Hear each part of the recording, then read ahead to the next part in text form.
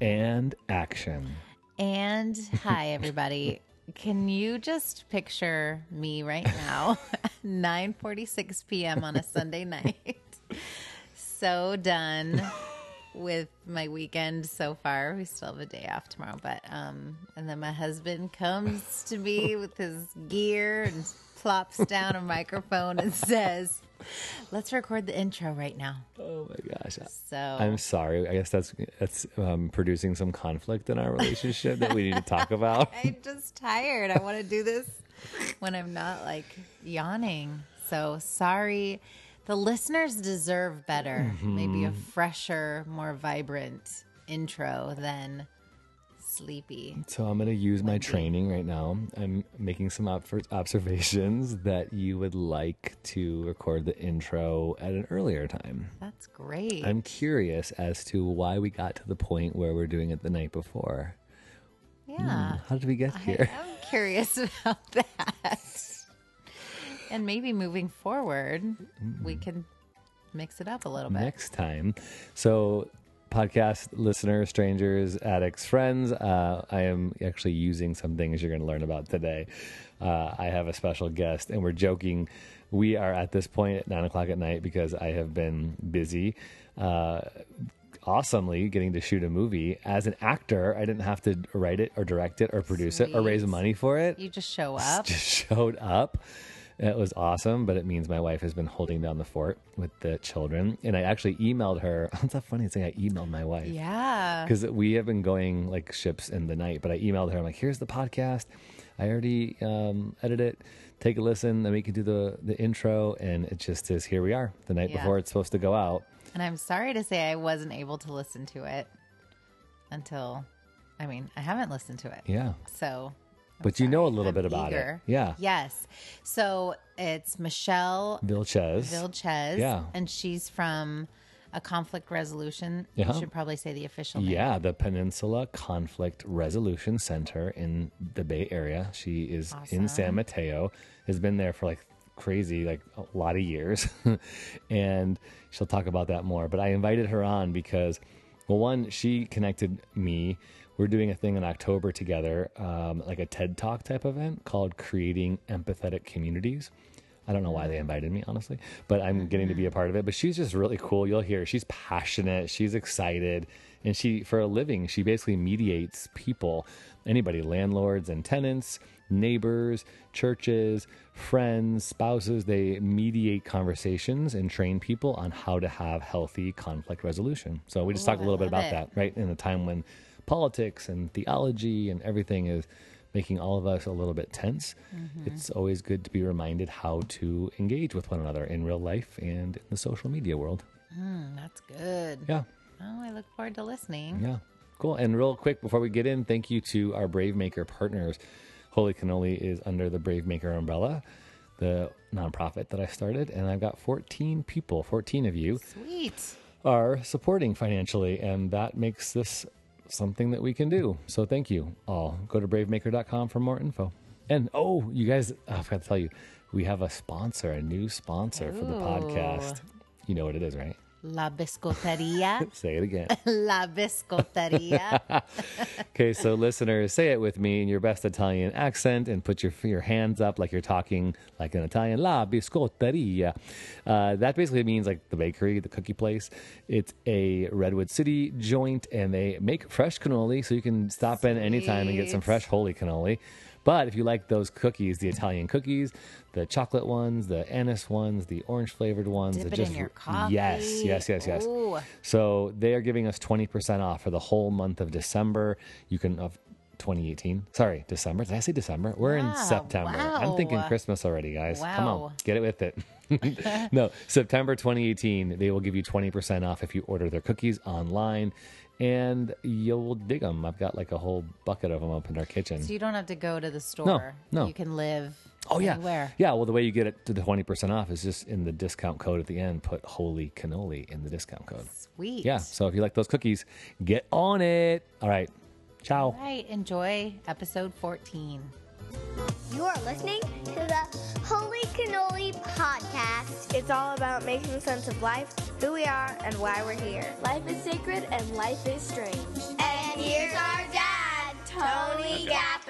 Cool. Well, let's jump on in here.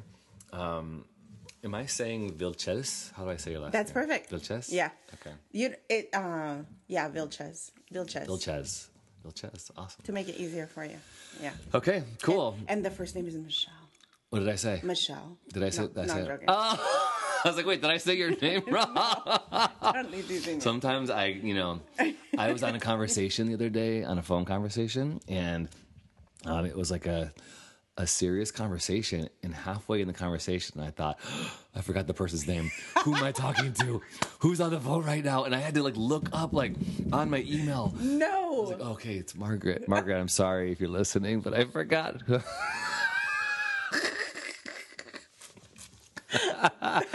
Just wrong. Okay, so welcome Mickey Vilches. Just kidding, Michelle Vilches to the Holy Cannoli podcast. Thank you. So, Michelle, you are doing something that we need to talk about. You are helping people learn to be empathetic. Your organization has been around for 30-some years. Is that right? It's the Peninsula Conflict Resolution Center. And you and I connected through mutual friend Ivan, and we're doing this event in October, which we're going to talk about. So let's just launch in. Okay. Tell us first, who are you and why are you on this earth? We talk about this all the time. You have a mission. Who are you and what do you do? Why are you here? That's a great question. Thank you so much. I'm just so honored and pleased to be here. Excited about what Brave Maker is doing, and excited about seeing you at the helm of it and all that you have. Thank you. And the huge plan that is set forth. Good question. I think that it's interesting when I think about, so I've been at PCRC for short because the name is a mouthful. PCRC, Peninsula Resolution. Something or other. Michelle Vilches. I think about why have I been there for close to 19 years? And the truth, for sure. Started when you were 9? I was like 4. Yeah. I was 4. I know. We won't tell anyone. Child labor. And I think about why have I been there so long? And truthfully, the mission of the organization that is all about, helping people, helping to empower people and build relationships to ultimately reduce violence is something that I can get behind and speak to. I mean, I would imagine that there are very few individuals that can't get behind something like that, especially now, really given the environment that we're living in and the culture, not only Silicon Valley, but certainly if we look on a national level, there's a lot going on. Constantly, we are seeing... And when you say a lot, you mean conflict. Conflict, right, right. And the good thing is that I cannot foresee us going out of business anytime soon. Yeah. And you're secure, right? We're secure, job security. Yeah. And the sad thing is that I cannot see us being out of work anytime soon.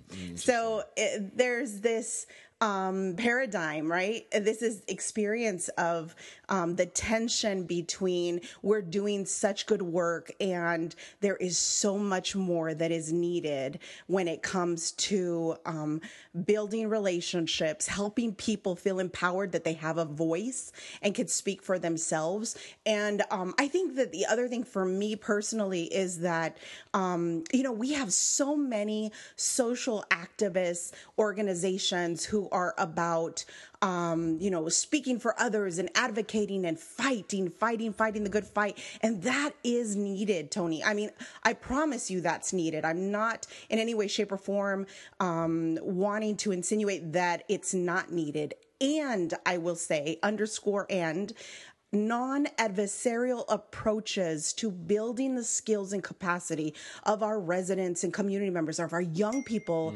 of our elders in the community, of our non-traditionally involved individuals, creating an opportunity where they feel safe enough to talk about what their challenges are, for there to be an opportunity for increased engagement on their part so that we can look different, so we can change the narrative. For me, that's more long lasting. That's more sustainable. There's more opportunity for the change to be long term, versus kind of this shot in the dark, and forgive the term, kind of this drive-by activity. I'm not for gang violence. I don't know if others are. I'm not into this drive-by. Let me be there a while. I don't want to be the tea bag that dips in and out. I want to be the one who seeps a little while. That's so all these good little metaphors you're throwing out. Let's seep a little bit, Tony. Let's seep a little bit. And in the society that we live in right now, we're not seeing too much seeping. We're seeing the in and out, and it's the culture we've created. So it's interesting. Yeah. As you're talking, stop. I love it. You're talking. I'm thinking about, like, I want to know, how did you get here? So I wanted to talk about the technical. We're going to get there. Like, give us some practical things. Like, how can we be better conflict resolution people? How can we be more empathetic? We'll get there. But how did you get so passionate about it? You're obviously on fire. Like, you are seeped in at the bottom of this teacup of empathy and resolution. How'd you get there? Well, if this is a personal story that I would be sharing, I'd have to be very transparent with you and say that it was instilled in me from a very young age. Service learning is really a part of my DNA. Have beautiful parents who helped me understand that the best way to get more out of life was to give and surrender everything. And so my father is a minister. He's been a pastor in a Latino community. I'm born and raised, Mexican parents and immigrant parents who really believe in giving all constantly, that giving of your time, giving of your treasure, giving of your talent, that it is constantly creating and looking for opportunities where you can serve others. And of course, towards the mission of Christ, and also really being Christ to others. So loving first, accepting, understanding, facilitating, everything that Christ did constantly is what the model that we're supposed to be, or certainly I'm supposed to be working on. So PCRC gives me that ability to be Christ in a secular environment and in a nonprofit where I can do all those things that are dead center mission focus for me. So that is at 100% because of first of all, who Christ has been in my life. And then of course, who my parents are and what they've been in my life. And so your parents came to California from Mexico? My father actually came from Mexico to Texas, to the state of Texas. He was an immigrant worker, farm worker, traveled up and down the southern states following the fruit or vegetable wherever, whatever was in season. So he would go in and out. It's a pretty powerful story. Actually, it starts even before that. My grandparents, my grandfather at the time on my dad's side was probably about mid-20s, and both of his parents had passed away, and he had 6 brothers and sisters. So he decided it would be a great opportunity to get married and have someone help him care for his 6 siblings. Oh my God. So he married my grandmother, who was 13 at the time, because that's what you did, Scandalous. I guess. No, scandalous. It's not tell nobody. Yeah. There's not tell 600,000 people that are listening. He decided it would be a good time to get married, and so she I'm cutting you out. Just kidding. I no more story. Okay, and we're done. I just pulled the cord accidentally from Michelle's headphones, and she looked at me like, "What the? I can't hear myself." It's like the big cane on the Gong Show or whatever. Like, just kidding. Keep going. I was like, Scandal 13. We're done. Bye-bye. That's not what I signed. That's a form that I didn't sign. Keep going. So she was 13. They got married. You know, she So this started. is what, 1900? I mean, Goodness. 20s. Okay, let's see. Well, let's see. If she would have been 90, right? It would have been early 1900s. Yeah. Okay, so that's, I guess. Yeah. What you What you did. do, yeah. And it was out of necessity. And, you know, and she started raising her 6, you know, newly married, start raising her 6 in-laws, you know, and then having 5 kids of her own. And then they were just following the fields and creating any opportunity for them to be able to sustain themselves. So it's funny because my father, he actually would never, ever call his mother mom, or mama in Spanish. He would call her Juanita. Because everyone around him was calling her Juanita. So all the siblings called her Juanita, you know. And her story is phenomenal. That, you know, she passed away probably my second year of college. And it was interesting because as we were packing her stuff, we found this huge trunk full of things. And the interesting thing about my grandmother, by the way, is that you would go into her house and she would have this trunk right at the foot of the entranceway. And she would say, you can come into my house. You can come into my house. But when you come into my house, you have to leave something. And when you leave, you have to take something with you. And so it was again instilling in us that, hey, what are you going to bring to the table? What are you going to bring to this world? What are you going to bring with it? And then what are you going to take with it? That's something different, something that's not your own, something that you're getting from someone else. And so that has stuck with me forever, Yeah. you know. And so as she passed away, or when she passed away, we kept finding all these documents. This was my grandmother all the way, by the way, as well, is that we'd go to her house and we're like, you know, abuelita, you know, do you have anything to eat? She's like, you know, con permiso, no te entiendo, niña. A ver, háblame en español. Like, no talk to me in English? Spanish. I don't understand you. And we're like, okay, fine. You know, we talked to her.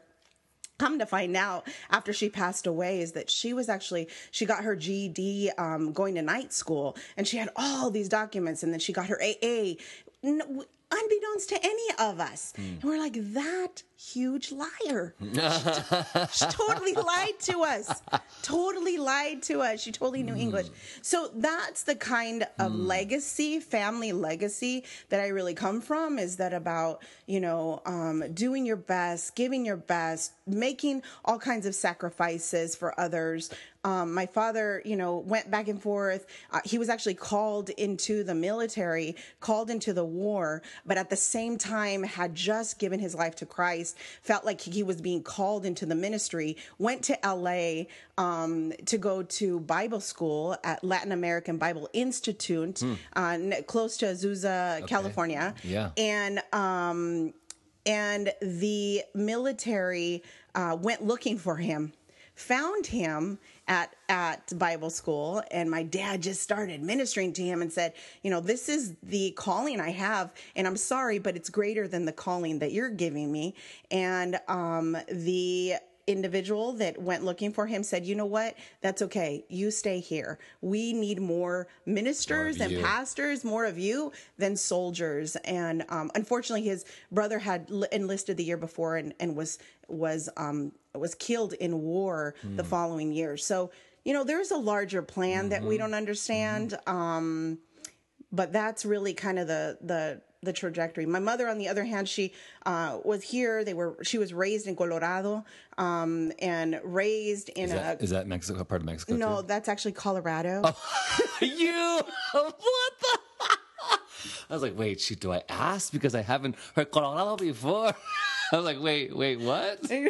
Hey, Tony. Oh my God. Colorado, California, Arizona, New Mexico. They were all part of Mexico before. That reminds me of the other like Saturday Night Live sketch where they say only certain words. with the Latino accent or something. Oh my gosh. Okay. This is Spanish 101. This is teaching me empathy. That's right. That's right. Is that part of Mexico? Do I ask this or look stupid? Yes, I do, and I'm stupid. Like the state of Michoacan is not Michigan. I know that one. Okay, I know that one. Okay. That's right. So she was raised in a Christian home. She was self-taught pianist. Probably at the age of like 8, started playing piano for the church, a small church. And so music was a huge part of her growing up. And so she would, at the age of like 2 or 3, in front of everyone and their mother, literally, put me on stage, start singing, start, being a part of worshiping God in the form of music. And so music is still a huge part of my life now. In what way? You sing? I sing. Do you? Let's hear it. Bring it. Come on. I'm cool. In college, my husband and I used to be in a don't laugh. This is a non-judgmental location. No, it's safe. Okay, it's this a brave is a grace space. place. That's right. Thank you. Okay, it's a brave and grace That's place. right. We met because we joined a ministry that was a rap group, and I was singing backup for the rap group, and he was on the rap, and I was like, that guy is fooling. And then we ended up getting married. So I worked out. So you were his backup. I was his backup, and I stayed the backup. Oh, don't lie. Now I think he's like, I got a powerful woman. I will definitely take the back seat if I need to. He's phenomenal. And then later in our early years of marriage, we joined a salsa group. So we were on a Christian salsa group for a number of years. What does it mean to be a Christian salsa group? It means the lyrics are about Jesus. Okay, just making sure. Not about anybody's big booty or anything like that. It's about Jesus. Tony, okay. Jesus Christ. We can have a conversation after this if you need one. Because about Jesus. I just know, I know salsa. I'm like, what's Christian salsa? That's okay, right. It's just about Jesus. Okay, all right.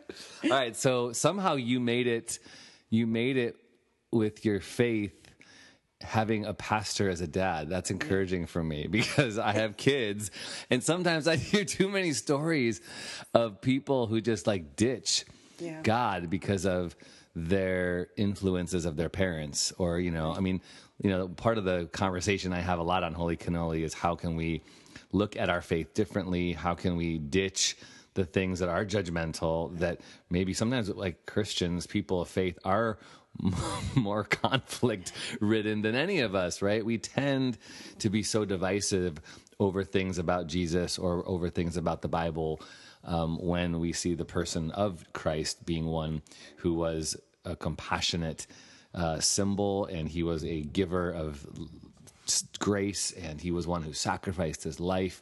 And yet at the same time, I find myself in Twitter battles or Facebook conflict, or even in this podcast, just kind of sharing stories. We all have an opinion. We all have a perspective. And I'm coming out of a space and time where I'm processing my faith, and I'm not in a church role anymore. So I have to go, okay, I'm looking at things differently, and is that okay? And then I am inviting feedback, and some people can come with a strong perspective, and I go, cool, let's talk about it. I had on Facebook this week ask somebody who I don't even know. I just usually friend anybody on Facebook. You said you don't like Facebook. That's a problem. Anybody who's wants to be my friend, I'm like, sure. Except. And I had posted an article about a little boy who took his life, and he claimed to be gay. That was what the article said, and somebody was taking offense to that. How can this boy know he was gay? And I was like, you know what? Regardless of how he knew or what he thought or what he didn't or what mental illness he had, I posted a thing about a boy taking his life because of his sexuality, being bullied. Right. And so it's just sad. I wanted to have empathy, and somebody was just taking the opportunity to share his opinion, and people are allowed to have their opinion. And I welcomed that, but it was done in offensive ways with offensive words. I don't get easily offended, but when we shake our fists with offensive words and we point fingers, that's where it's challenging. So I just kind of said, hey, I welcome you to share your thoughts and have your opinions, but we need to do it in a way that's honoring to others. And it was cool. He replied back, you know what? I'm sorry. I've been thinking about this all day and trying to do a reply, but I am sorry for my offensive language. I still hold to my beliefs. I'm like, cool. Thank you for giving. You're welcome and entitled. So as people listen to these podcasts, my hope is please hold your beliefs, maybe hold them loosely, and let's talk about things like race. Let's talk about things like gender. Let's talk about things like sexuality. Let's talk about things like unjust systems in our country, and be okay with disagreeing, but not be so, if we're holding tight to our thoughts in our disagreements, that we are belittling other people and we are making them feel less than, and we are calling into question, let alone their identities or their faith, but their ability to be human. You know, like we are human beings, and so let's connect in that way. So somehow I love that you and your passion came to this place through a family that regarded Christ and that was a part of the church and active. And I'm sure you've had your challenges and questions and doubts along the way. Never. Just in case my dad ever listens to this. Never, ever. No, I mean, you just dished out all kinds of stuff that we could attack together. And, you know, you talk about social media and the usage of social media. And I'm going to tell you one thing that I always tell, you know, regardless of your age, regardless of language, background, man, don't see something and reply right away. Think about it. And I think that social media has given us this access to say whatever the heck we want to behind the screen, where you and I are not having to be face to face, and I have to be accountable for my words. And yet there is a huge accountability for my words and what I type and and the second I push send or post, I need to be accountable. And, you know, in conflict resolution, we say, you know, kind of the quick 4 steps around that. Number 1 is cool down. Calm down. Think about it. You know, where there has been conflict, any type of conflict, there's a variety of different factors that we need to consider. Who's the relationship with? What's it about? You know, what is my personal interest? So how did I get triggered? So, you know, that opportunity to cool down, you need to play in your head, what's going on for me right now? Why am I so triggered with what Tony posted? You know, why am I so triggered because Tony won't friend me? You know, that's really I did friend you, Michelle. I told you I friended. Oh, thank you. I wanted to put you on blast in front of all of your followers who are looking at your very clean shaved face. Oh, blast! I had to shave my face, you guys. I had to shave for a role I'm filming this month, and I feel like I'm 13 because I have no facial hair. My security blanket gone, shaved. My daughter said, "Dad, your face looks smaller. What happened?" Oh my gosh, it will grow back. I promise. So I'm in the cool down. I'm in conflict with my face right now. I'm cooling down. What is it about? What is it about? I'm thinking about why is this triggering me? Yes. It's because I like having my facial hair. It makes me feel good. Yes. And I think in conflict sometimes a differing opinion makes us feel quote unquote wrong. Right. Makes us feel little. Right. And so sometimes going underneath that is like, all right, what is this about? So the cool down. This is a great time for a word from our sponsor. All right, I got my daughter here with me, and we've got some special cookies. Do you know how to say that? La Biscotteria. Nice. La Biscotteria is our sponsor for this podcast, and daughter of mine, take a cookie. I'm going to have you try it. All month of September, if you go to labiscotteria.com, how do you spell it? LABISCOTTERIA. La Biscotteria, that's Italian for cookie, biscotti, or if you're from the Midwest, you can say biscotti, the biscotti. They're 20% off all month long. If you go to labiscotteria.com and at your checkout code, put Holy Cannoli, and they will ship it to you anywhere in the country for these awesome cookies. And they also have cannoli, but unfortunately you cannot ship cannoli all across the world. But whatever you want to order on their website, they have breadsticks and different Italian type cookie stuff as well. Check it out. That's our sponsor, Huge thanks to the Bonacore family for sponsoring us and for giving us these awesome treats. What do you think? It's really good. She's dipping them into milk. I dip it into coffee. 20% off, labiscotteria.com. And back to the podcast. Is there any tips you have about how to cool down? I mean, Yeah. you said don't send something. Don't send Back something. away. You know, emails, social media, all these things, you know what's hard? So you and I are engaging in a conversation and you're listening. Number one, you're listening to my words. So number two is that you can listen to the tone of my voice. So oftentimes when I'm trying so to good. communicate something, you understand whether I'm coming from aggressive perspective or a place of curiosity where I'm not asking a question to make a point, but out of just genuine curiosity.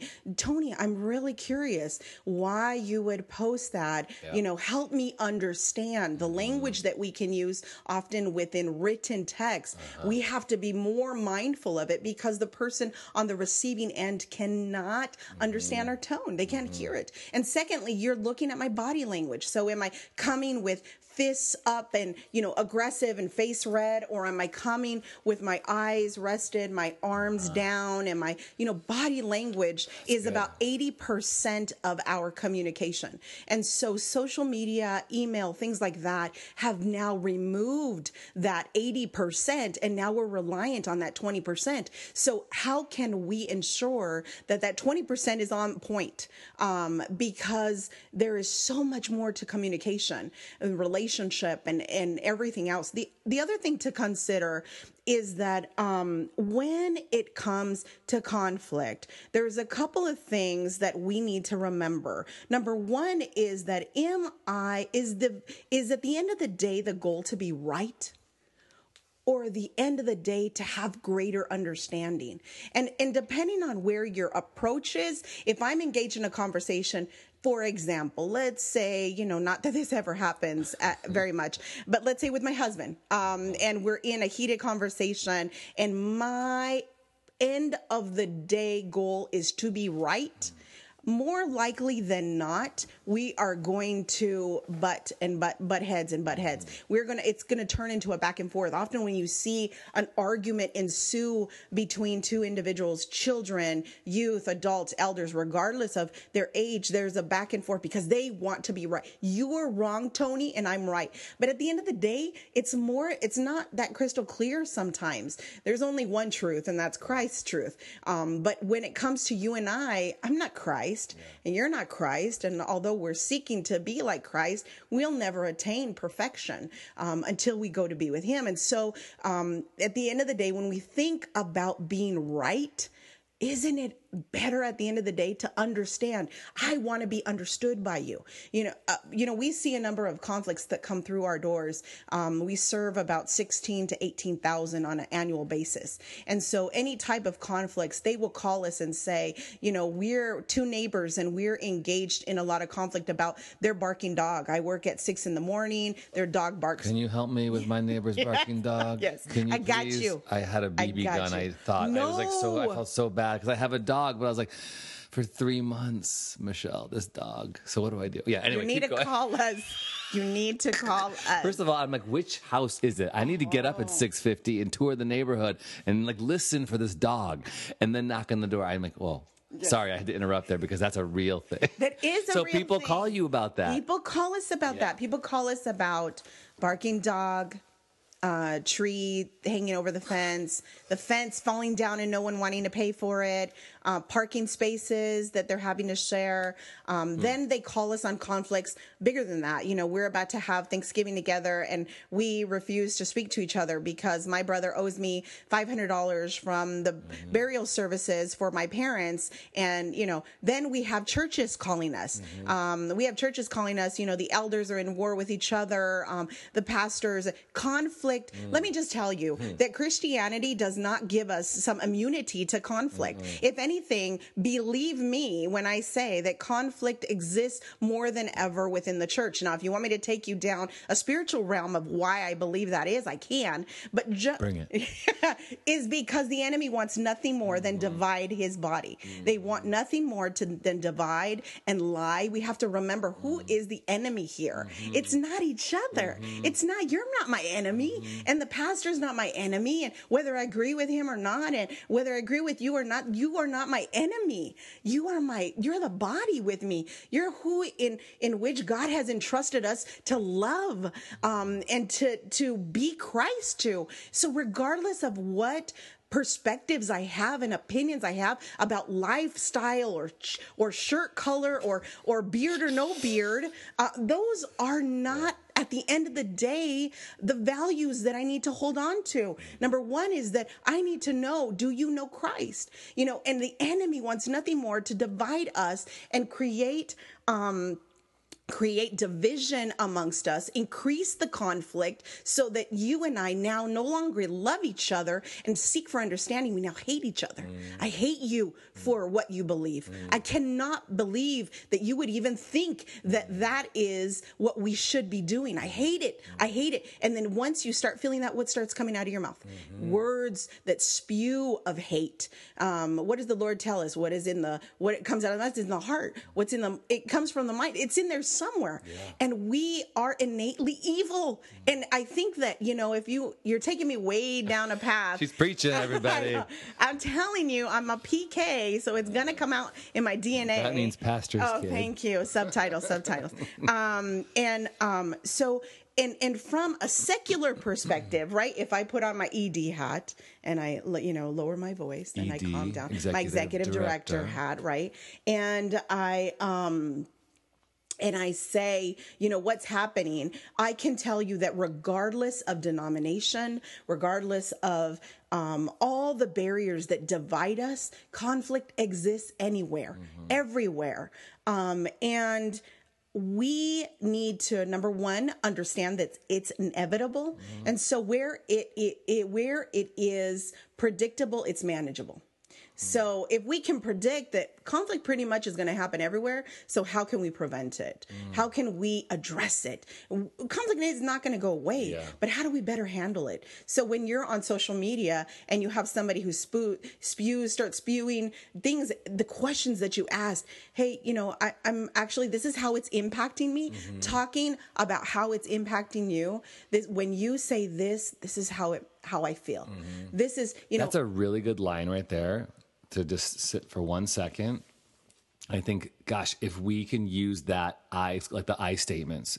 So some people have heard this before, but if you haven't, listen to this.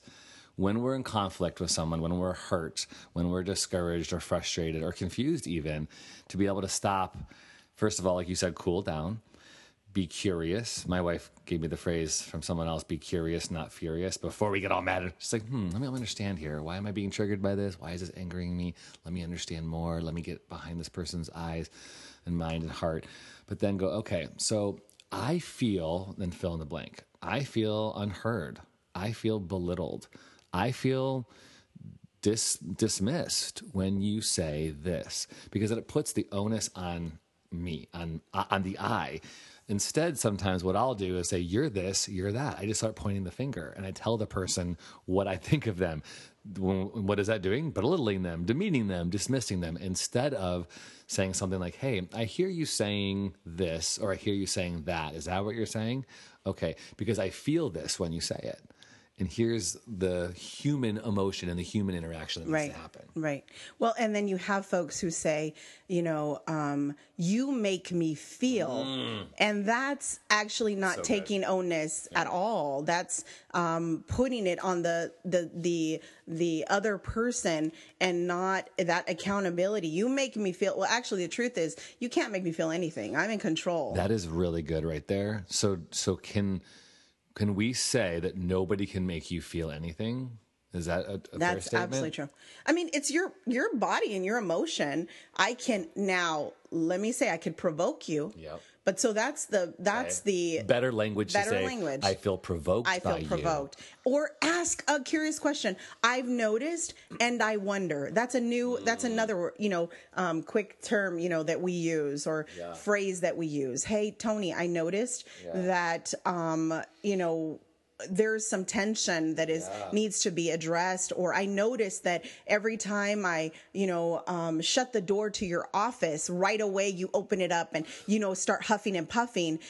I wonder, is there something else that I could be doing? Asking those questions. We see a lot of workplace conflicts happening, where, individuals who work together have created physical walls between them so they don't have to look at each other. So they have to deal with each other. They don't have to, and I think that, again, going back to social media, it gives us that physical barrier that I don't actually have to deal with you. I can say whatever I want and then run, and I actually never have to look at that post again, even though the words are always and forever going to be online.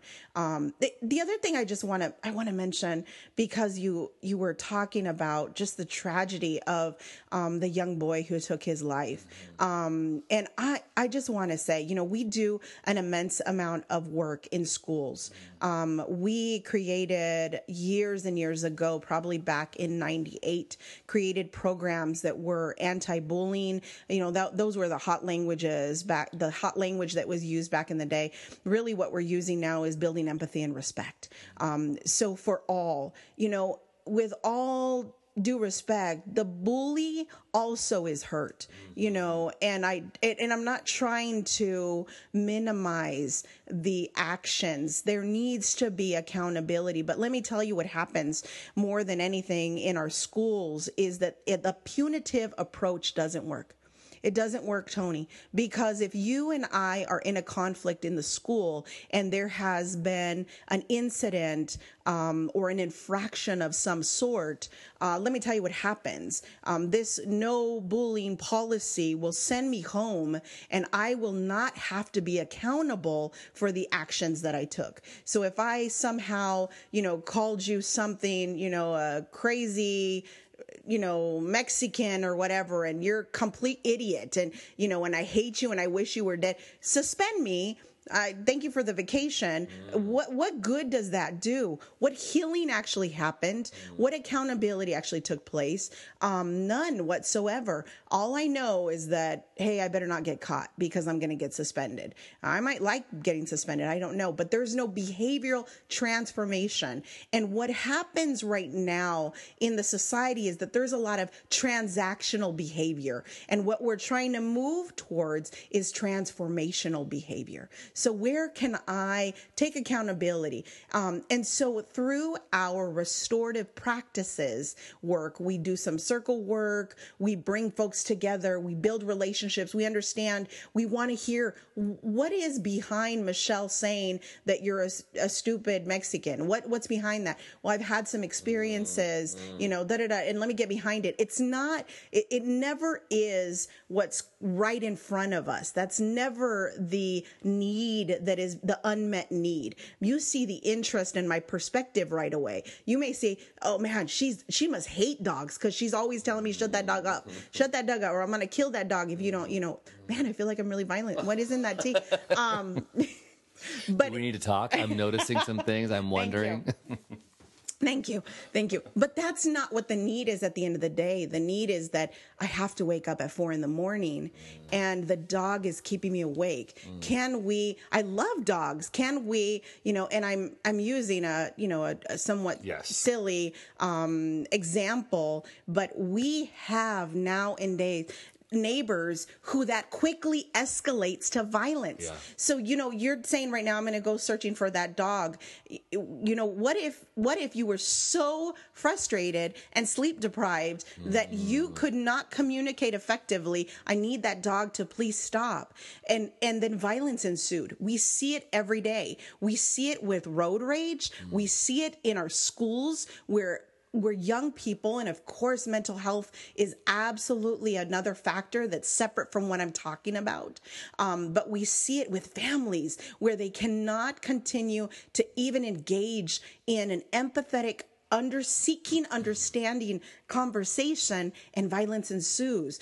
Last year there was a story in the city of San Mateo, and this is public information, where two neighbors that were best of friends. One was an elder, one was probably in her late 30s, and they lived in an apartment complex, and they were over. The younger one was over the elder's home, and they were engaged in a conversation, and the other individual went to her apartment, came back with a bat, and killed her. And they were the best of friends. And when the police showed up, by the way, she stuck around, and the police showed up and they said, well, what happened? Why did you take that action? And she said, I didn't like where the conversation was going.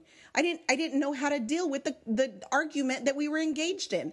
And so how do we prevent those tragedies from happening? How do we prevent from someone feeling so isolated and desperate? Taking care of the mental health needs is one thing, but how do we build social capital? I think in Silicon Valley, we're often, I don't want to put an absolute, but we're often consumed with financial capital.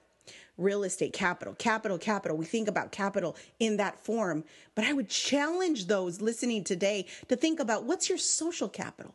What's the social capital that you have built up that in times of conflict, tremendous conflict, that you can tap into and make a withdrawal in order to address some of society's most complex issues?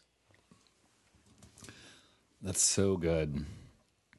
As you're talking, I'm just thinking about all of this is our 14th episode, so this will be our episode 14. And in 13 episodes, we've talked about suicide, we've talked about sexuality, we've talked about racial injustice, we've talked about film and different perspectives on media and entertainment and what's good and what's not. And I'm just thinking about how to encourage listeners, our canolians, how do we, holy canolers, how do we, so we find ourselves in a situation, how do we practically take steps? Because this sounds like a lot of work. It's hard work. It sounds like mature work as well. Because in some way, almost seems like certain responses that we find ourselves doing in conflict are the easy way out in some way. It's easier to just react and say something rude. It's easier to just quickly say the first thing that comes to my mind. It's easier to hang up the phone. It's easier to do a mad emoji. It's easier to stick my middle finger up to whatever, right? Those are kind of the easy things to do. It takes some time, some maturity, some work, some really in-depth reflection to go, why am I being triggered right now? I don't know. What tips do you have? It sounds like we need sometimes a lot of outside help, right? We need people. Yeah, right. Well, a couple things I just want to say is that, so I've been, with the organization and practicing this work for 19 years.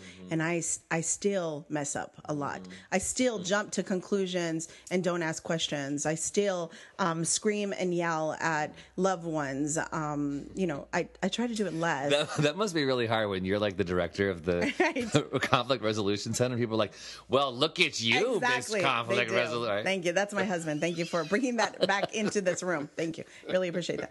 And I have 4 kids.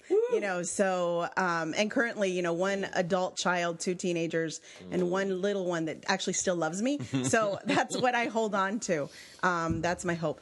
And 2 dogs. I wanted to throw that in as well. You are a dog person. We've established that. Dog. Okay. She just used those as examples. That's right. PETA, stay away. Yeah, that's right. And so to your point, it's a constant practice. Tony, you seem pretty healthy. I imagine you work out, and so if you work out, you have to, at first, those muscles that you're using, they feel awkward. You're starting to lift weights. I remember when I started lifting weights and I was like, man, this feels really strange to me, and my trainer was like, you got to do it this way. No, you can't arch your back. You're going to end up hurting yourself. You're going to end up, pulling something, and then you're really going to not, you're going to have to wait even longer to be able to exercise in this manner. You need to do it right. So number one, what is that showing me? That means I need a trainer. I need someone to actually show me the correct way. Doesn't mean I'm always going to do it when he's not here and I've run out of money to actually pay him. I have to remember what he showed me. And then I got to practice. I got to do it more than, once every 3 weeks. I have to do it a couple times. I have to practice. We do a lot of trainings and capacity building of helping people, think about their language that they're using, think about their interaction with others, think about how they can use external tools to really help them with conflict. On the spectrum of conflict, there's huge societal issues, complex issues that we need to address. And then there's conflict in the workplace, there's conflict in my home, there's conflict in my neighborhood, and so using those, we want to have people practice. Go home and write something. Go home and practice these words. And they're going to feel weird at, time. I had this new employee that had come to work with us a few years ago, and he's like, stop facilitating me. And I was like, I'm not facilitating you. Like, this is how I talk. And he's like, it's so weird. I'm like, stop asking me those questions. Just shout something at me, or stop being so inquisitive. And so it's a whole new way of working. And the challenge is a good one. I mean, if you really honestly believe that it's going to support you at the end of the day to accomplish whatever that you're trying to accomplish by removing unnecessary conflict or being able to be better prepared for it, then, seek additional help. One of the reasons why we get so many calls is that we are a neutral third party. And what does that mean? That means that I don't have a stake in your conflict. You have a stake in your conflict. I'm just going to help you get there. You might even heard, facilitators are kind of like the pilot. You tell us where you need to go and we'll get you there. But at the end of the day, the destination is yours. And so when we are facilitating conversations or mediating conflict conversations or conflict coaching, the buy-in is yours. It's all voluntary. You can put in as much as you want. I can't force you to get there. It needs to be you. So how are you going to move yourself from a consumer to a contributor, and really understand that there's a greater role that you can be playing? So people can access you and your facility and your services, and you can find Peninsula Conflict Resolution Center on Facebook and the web. And I hear you also saying like trainings, right? So you do trainings, but one thing that the way we connected is you're doing this event in October, Friday, October 12th, and you guys do this event annually. So this is another way people can access ways to learn how to be empathetic, and ways to learn how to handle these difficult conversations that we're having in society better. So talk about that, because I want people to know about it. Okay, cool. So in the conflict resolution world, we call ourselves alternative dispute resolution practitioners. So it's an alternative to disputes that are normally handled within the courts. Actually, if you think about how community mediation centers throughout the world really started, or certainly throughout California and the United States, is because in California in particular, we have a relationship with the courts where we're trying to help not to clog the court system. I don't know if you've ever been to a court for any type of case, jury.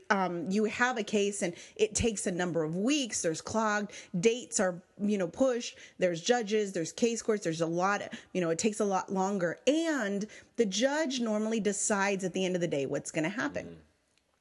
For us, We want to move away from that system and put the decision maker in the hands of the parties who are experiencing the conflict. So this alternative dispute resolution, and for this event, by the way, it's our version of a TEDx. It's our version of a TED Talk, where we can come together and really talk about complex issues from a very innovative approach, and think and listen and ask curious questions and hear about crazy stories of how that worked and what did that look like. And so in years past, this is probably our 6th or 7th year that we have been hosting this event.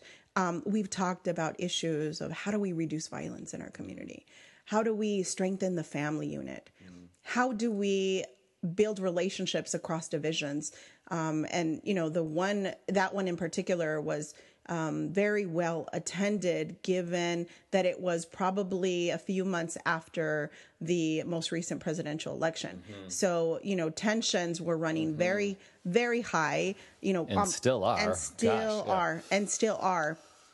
And so we have actually continued to do some work since the election. We launched this initiative called the Strengthening Communities Project that has gained a lot of national recognition. I actually went to go speak at the Bar Association conference about the work and how we are helping to build bridges between communities that are have been traditionally divided or have been recently divided given the national climate. So whether it's on sexual orientation and race and ethnicity and economics, and those who have a home and those who don't have a home.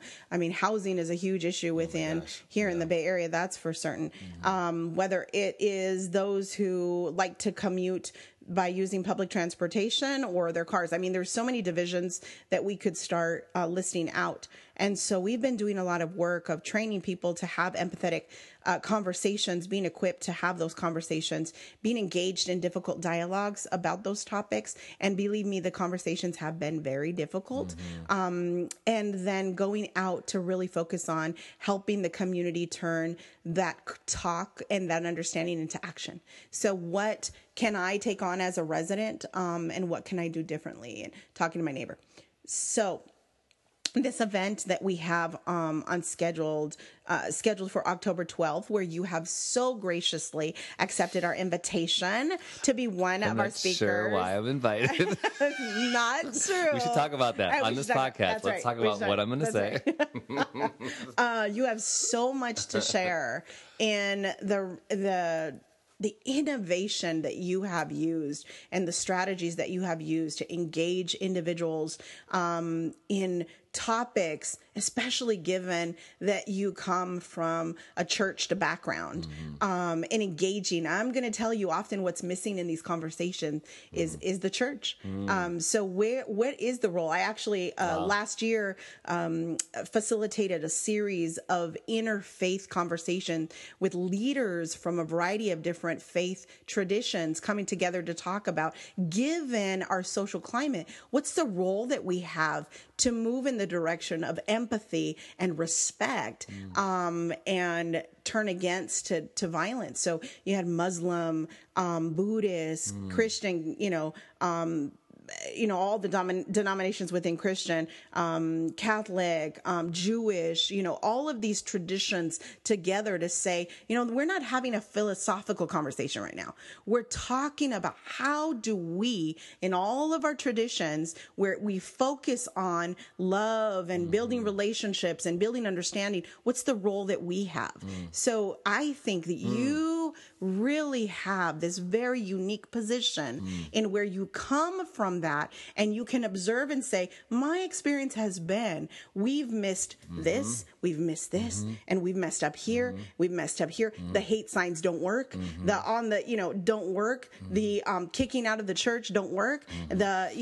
All of this doesn't work because, number one, it's not what Christ would have us do. And number two, it isolates. These are the impacts of that. actions. And so this is what I'm trying, and this is what I'm doing. This is what I've learned, and this is where I'm, and this is where I think that there's so much there.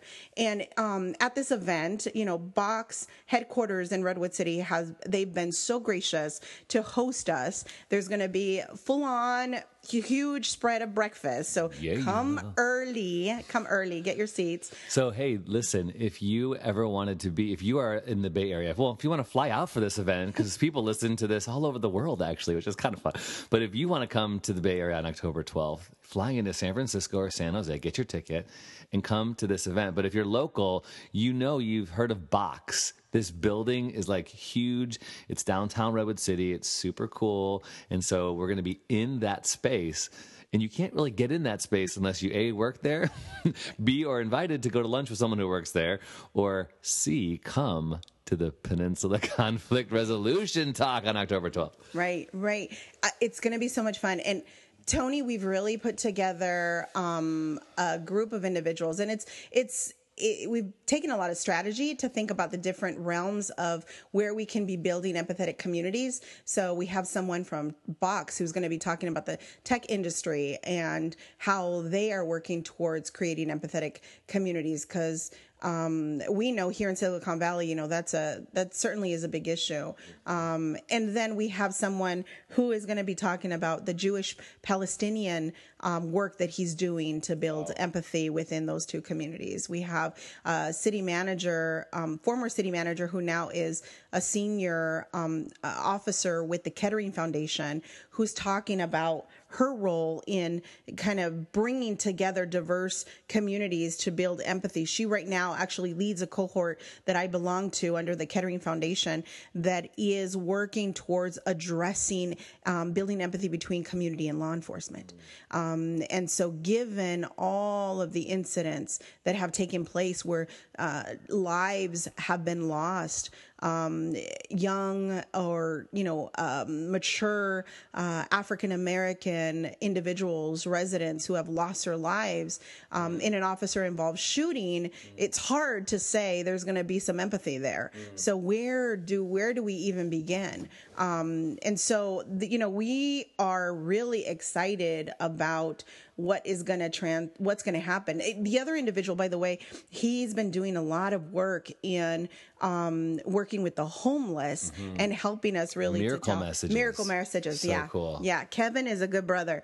I met him a few years ago, and we were both rejected for an award. And so we were, sad together and cursing out no, we weren't. He was. I wasn't. Kevin, if you're listening, he was cursing out the funders. I wasn't. I'm giving you away.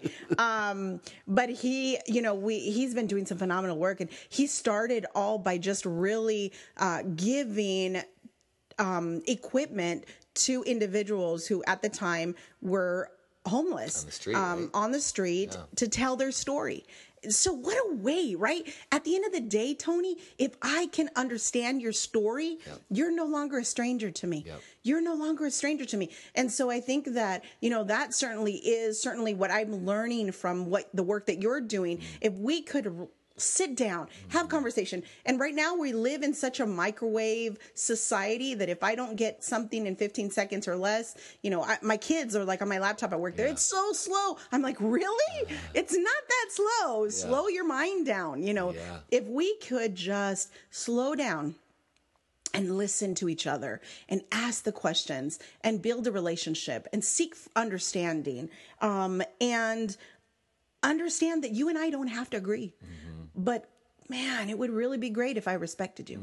It would be really great if I had empathy with you. Not sympathy, empathy. This idea that we could lament with each other. That I can, regardless of what experience you're having right now, it's not my suffering or my pain, but that I could lament with you. And that's what God calls us to do, lament with each other. So that's good. I mean, as I think about what I'm going to share on this day, Michelle, you can help guide me. Because I really feel, I'll be honest, super insecure and inadequate as I look at those lists of people. I mean, helping with Palestinian conflict, restoring people who are on the street to their families through these, awesome messages and using technology. I'm like, what am I doing there? But here's what I think I have to offer.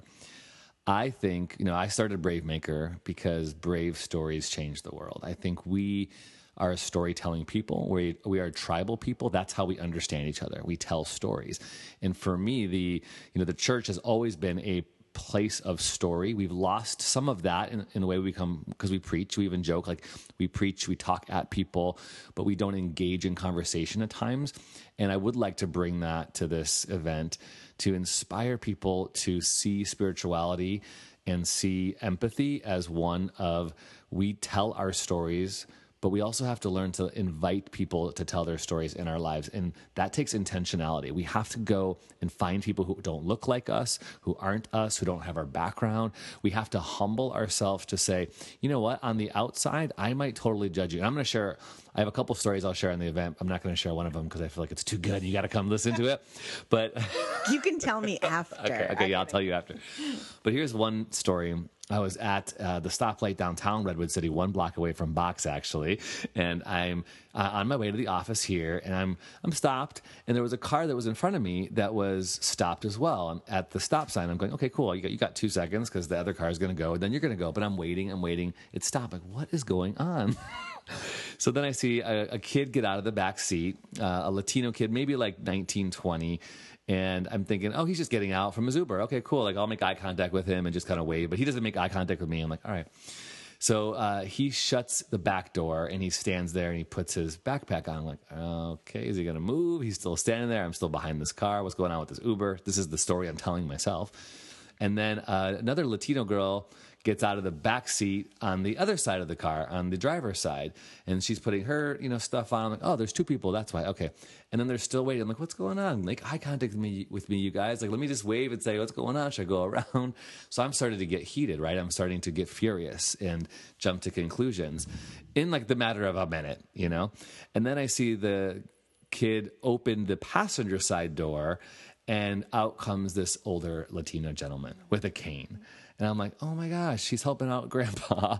And here I am jumping to conclusions going, come on, dude, let's go. I got to get to work. Right, let's go. Right. And then another little old Latina lady comes out of the back seat. So there were 3 people in the back seat, 1 person in the front, and they're like, escorting them across the street. All of a sudden, my heart just melts because I jumped to conclusions that this was some kid getting out of an Uber with his backpack that could have been faster so that I could get on my way 1 minute.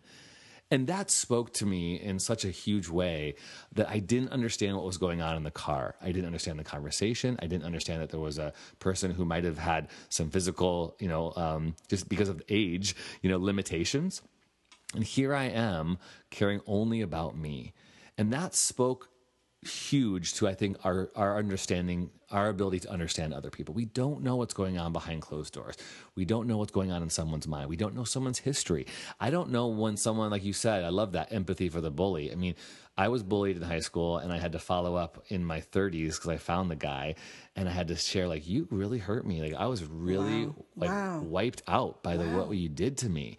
I was a mess. It really messed with me. And I could honestly say to this day in my 40s, I still sometimes think of those things as a source of my insecurity. But you know what he did? He responded. He actually apologized, but he said, you know what? I was going through it at home. I was, my dad was super verbally abusive to me. He's like, honestly, I felt like you took my girlfriend at one point. I was like, oh my gosh, I didn't even know that. What are you talking about? He was mad at me, blah, blah, blah. Tony, like, I didn't even, what is all that dumb stuff, But I'm like, wow, okay. It gave me empathy. Like, you had your thing going on too. And I could vilify you, and I could actually see myself on Jerry Springer throwing a chair at him at one point. I was like, oh my. Right? That's what I did. Oh my Lord. So I think the thing I have to offer is, all right, let's listen to people's stories. Let's invite people as churches, as people of faith. Let's look at our gatherings differently. And let's have more instead of one monologue from, like, I'm a white guy too. That's the other thing I kind of feel a little bit like. You are? Tony, you are? No. It might not look like it, but I am. I'm a white cisgendered male, married to a woman with 3 kids. I have a very privileged place in society, and I understand that. And yet I have a story, and I want to tell my story. But I also think this is part of, like, for me, for the churches and for my own work, I have to be intentional to go, okay, women, people of color, LGBTQ, people, I want to hear your stories and I want to elevate your stories. And so as a filmmaker, that's kind of what I feel my mission is to tell stories of people. Like I'm looking at like Blind Spotting, the film with Daveed Diggs that came out recently, or Sorry to Bother You, Boots Riley's film with Lakeith Stanfield and Tessa Thompson. I'm looking at these films going, these are stories that are very, the stories of empathy. They're stories that are bringing us into communities. Crazy Rich Asians that just came out. Right. Everyone's talking about why, because 25 years we have not seen an Asian cast on screen. That's crazy. So that's what I'm excited and passionate to do. I'm trying to focus my work on that. I'm trying to tell stories. I'm trying to write stories, and I'm trying to partner with other people to elevate their stories to a place so that other people can learn. So I'm going to massage that a little bit. I have another story I'll tell you off podcast they'll share that is even better and more humbling about how ungraceful I am. We are all, and then that's exactly why we asked you to be a part of this. Your approach is, first of all, number one, in line with PCRC's mission and vision. And we're all about people telling stories. We're all about the dialogue. The deliberation often is easier for us. Deliberate, like, let's fight, let's wrestle about this, But if we can wrestle towards embrace and not wrestle towards, a fight at the end of the day or division, then I think that we're going to be better at the end of the day. So you are elevating those stories, and you're doing it in such a unique way that we're just so blessed to have you a part of this movement. I think so many people are going to be touched and spoken to very individually based on the work that you're doing. So I think it's wonderful. We're just really excited. The other thing that you made me think about is that we're all fall from grace all the time. None of us are really perfect. And the more that we could seek assistance and support out to help us, the better. And starting young, in high school, in middle school, elementary, we're seeing those flutters of behavior that if we could really help, teenagers understand, or younger than that, little kids understand, words hurt. There was that old saying, you probably remember, sticks and stones might break my bones, but words will never hurt me. That's the biggest lie told to children ever.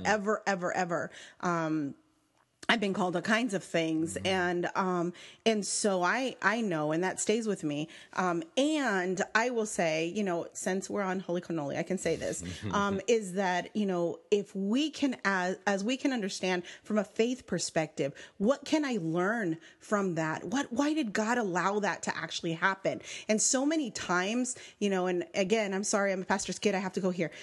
So many times we ask the question, why God? Why did you allow that trauma for me to experience that trauma? Why did you allow for that tragedy to take place, when God actually uses it for his glory at the end of the day to form you? You are who you are, not only because of the fabulous things that happen in your life, but also because of the traumas that help to shape you and refine you and help you to be aware that empathy is a need because you have a personal story. And ultimately, that the trials that we experience are for edification of someone else later on.